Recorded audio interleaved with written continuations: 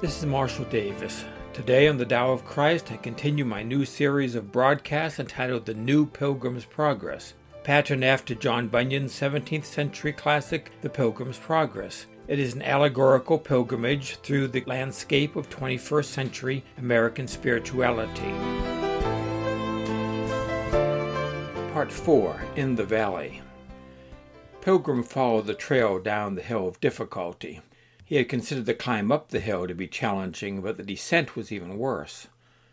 On the way up, his heart had pounded and his lungs had strained due to the steepness of the ascent. Coming down was a different matter. His knees began to hurt unbearably because of the weight of the equipment he was carrying. Furthermore, the path was slippery due to springs and rivulets that seeped through the rocks. He slipped and fell in several spots. When he finally made it to the bottom, he rested and ate some of the field rations that the people at First Baptist Church had provided him. Then he continued on his way.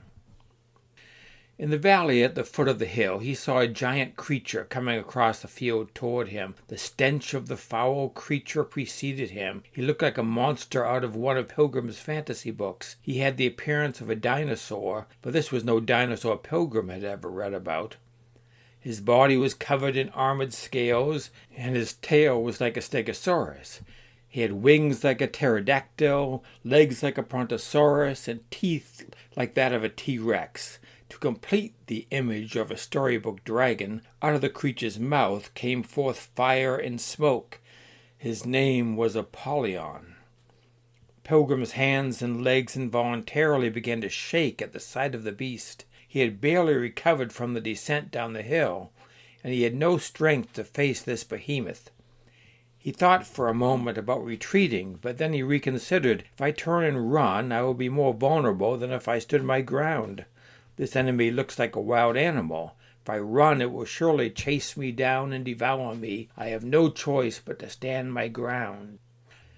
Apollyon approached Pilgrim and looked at him with disdain.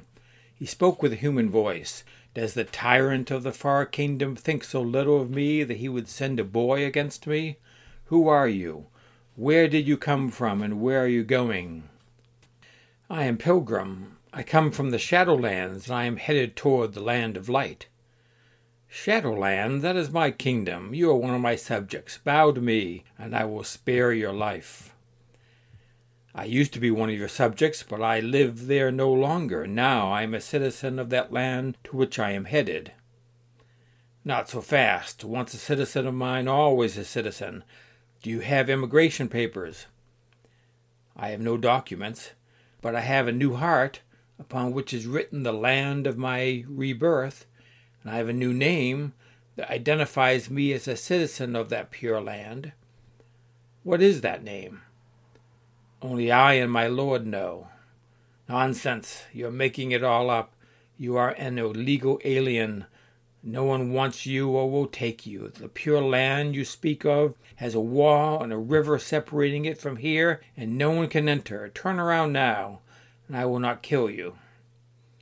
I will not return to that dark place.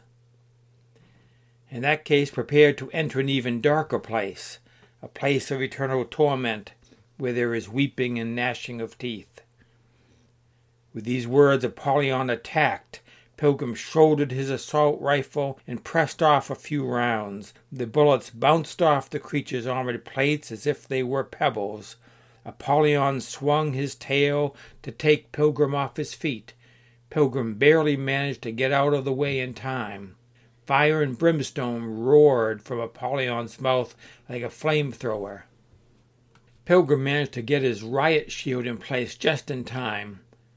Pilgrim realized that he was no match for this monster. For one thing, he was not able to maneuver well in this body armor. His weapon was useless against the armored plates of the beast. Then he recalled a story from the book. What did he have to lose? He found temporary shelter behind a boulder and quickly shed the armor and weapons which the Baptists had given him. They might be effective against flesh and blood, but this creature was neither. He recounted the Bible story in his mind and looked for some round stones. He formed a makeshift sling from the strap of his rifle. Now he was set to take on this giant beast, A couple of well-flung stones into the beast's eyes would do the trick. Then he came to his senses. What the hell was he thinking? A sling and a few stones against a giant supernatural dinosaur? Was he crazy? Think, Pilgrim. Are there such things as monsters? Is that rational? Of course not. It makes for an interesting children's story or a fantasy novel, but it is not real life. There are no such things as fire-breathing dragons or zombies or demons. Have you completely lost your mind? Use your head. With a sigh of relief, he came out from behind the boulder with his eyes wide open. There was no creature in sight. No foul scent filled the air. Only the fragrance of wildflowers filled the valley. Those Christians at First Baptist Church had filled his mind with fearful fantasies. There are no monsters under the bed, no boogeymen in the closet, and in the real world there are no devils stalking Christians. With a satisfied grin, he shook the dust off his feet and continued his journey, leaving the armor and the weapons where they lay. The valley narrowed into a deep, dark canyon called the Valley of the Shadow of Death. The way led straight through it. This gorge looked far more dangerous than any terrain that had come before. As soon as he began his descent into the ravine, two men came running out toward him. At first he thought they might be enemies, and he reached instinctively for his weapon, but remembered that he had none.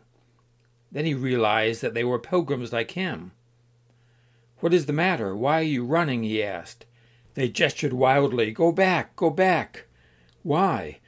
Is there another monster like Apollyon ahead? If so, he is no danger to me." "No, it is 1,000 times worse. The valley itself is the enemy. It has the power of death in it. It holds fear and dread that no man can master. If you value your life or your sanity, you will find a way around." "There is no other way."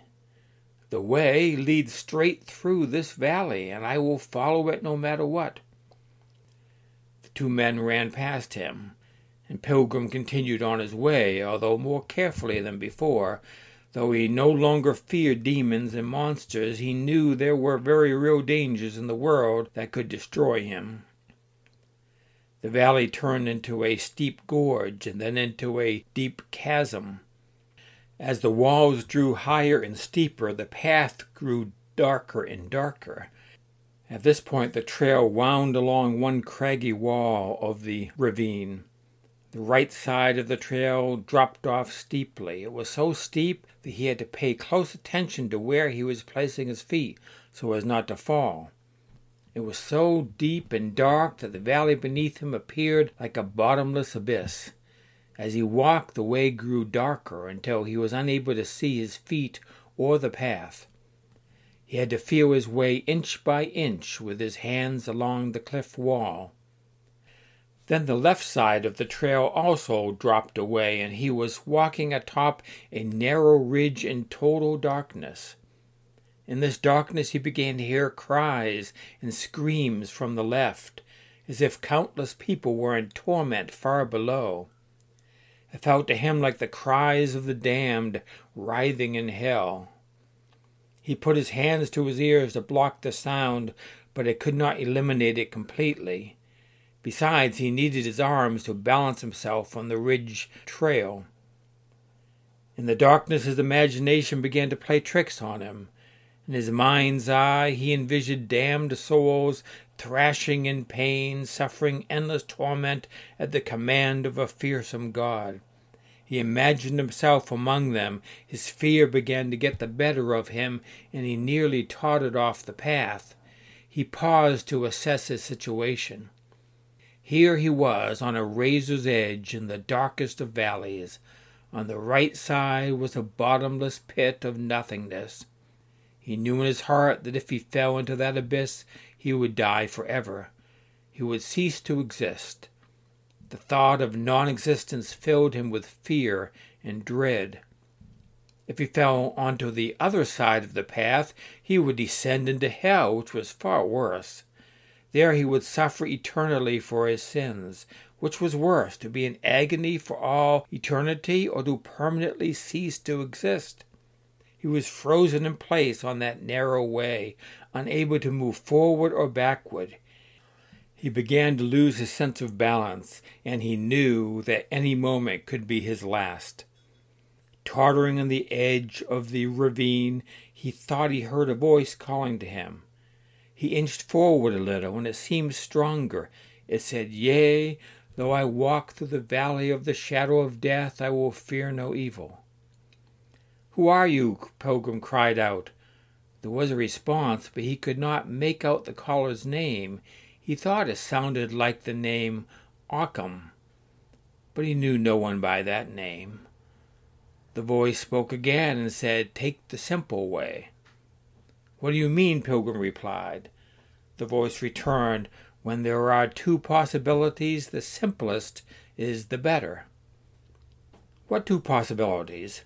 Forward or backward, right or left? None of those were good options. Perhaps it had to do with his perception of the fates that awaited him on either side. On the left there appeared to be the pit of hell. Was that assessment the simplest explanation for the voices of torment he was hearing? Was it more likely that an entrance to hell lay beneath him, or that he was imagining those voices? Furthermore, did it make sense that an eternal hell of endless torment really existed? Many preachers he had heard insisted it was real, but there was no evidence for it. Such a place was not consistent with Pilgrim's understanding of an all-powerful, all-loving, all-just deity. Eternal punishment for temporal sins is unjust by any human standard. Surely God is more just than humans. Torture is the handiwork of evil men. No loving God would stoop so low. Which was more likely, that an all-loving, compassionate God would create, or allow to exist, a place of endless suffering where sinners were tortured for all eternity for things they did on earth, or that this hellish place is the product of depraved human minds which attributed it to God? The simplest explanation is that hell is the invention of the human heart, not the divine mind. How about the endless abyss on his right? If he fell into that darkness, he knew he would not only die, he would cease to exist. If there were no hell, then if he died in a fall, he would either go to heaven or he would cease to be. Are either of these choices something to fear? Heaven was not to be feared. If it exists, from all accounts, it is a place of endless bliss, though he had to admit that most descriptions of heaven he had heard sounded rather boring. In any case, it was not to be feared. But how about the other alternative? Was nothingness something to fear? His initial reaction was yes. He did not like the thought of blinking out of existence utterly and completely, but was this unwelcome fate something to fear? When he thought about it more deeply, he realized that ceasing to exist was not bad. If he did not exist, he could not be afraid. There would be no one to do the fearing. If death was non-existence, then death was nothing. Therefore, it was nothing to fear. The more he thought about it, the more he realized that he could not experience death. As long as he lived, he was not dead. When he was dead, he would not experience anything, including death. Death was the ceasing of all experience. Then why be afraid? As the philosopher said, if I am, then death is not. If death is, then I am not. Why should I fear that which can only exist when I do not? Before Pilgrim was born, he did not exist for billions of years, and that did not bother him one bit. Why would future non-existence be any different? With the realization that he need not fear death or hell, he heaved a sigh of relief. A burden as great as that which was lifted at the cross fell from him, and he was free to walk the valley with confidence. As he began to walk again, he detected a faint light ahead in the distance. He moved in that direction.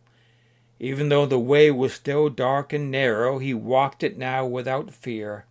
With each step the way grew lighter until he was beyond the valley and standing in bright morning sunlight.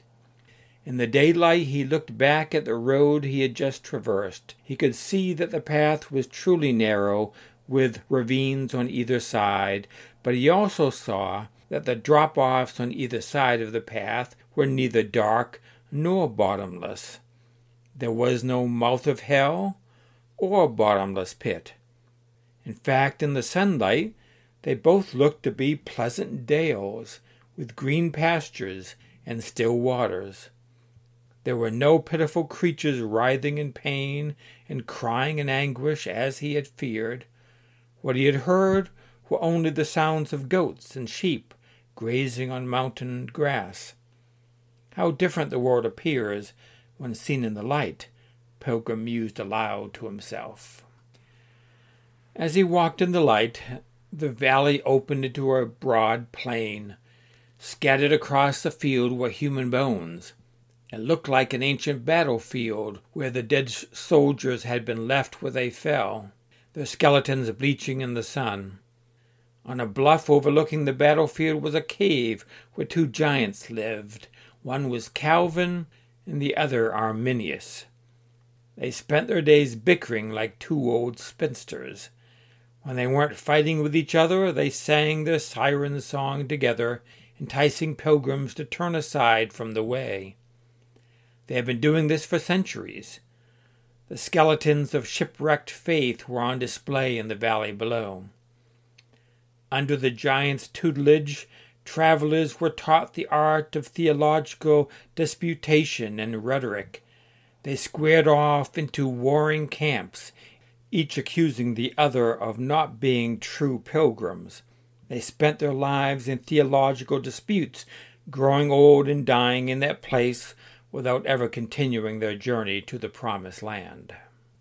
As Pilgrim picked his way through the valley of dry bones, he noticed an old man with a pointed beard sitting at the cave entrance watching him hungrily. He knew instantly who it was. Calvin yelled at him as he passed by, "Tulip, tulip, tiptoe through the tulip, and you will be saved." Pilgrim looked around, but he saw no flowers of any kind in that barren place. Besides, it was not the season for tulips. Still, the ecclesiastic cried out at the top of his lungs, "Tulip, tulip." It was clear to Pilgrim that too much learning had driven this churchman mad. He did his best to ignore the giant, but when Pilgrim turned his back, the polemicist yelled all the more, "You are not one of the elect. Christ did not die for you. You will never persevere to the end. It is predestined. You are damned forever, and rightly so." As Pilgrim walked out of earshot, he thought he heard another voice responding to the first, yelling, "Freedom, freedom!" and he could swear he heard the rattle of bones.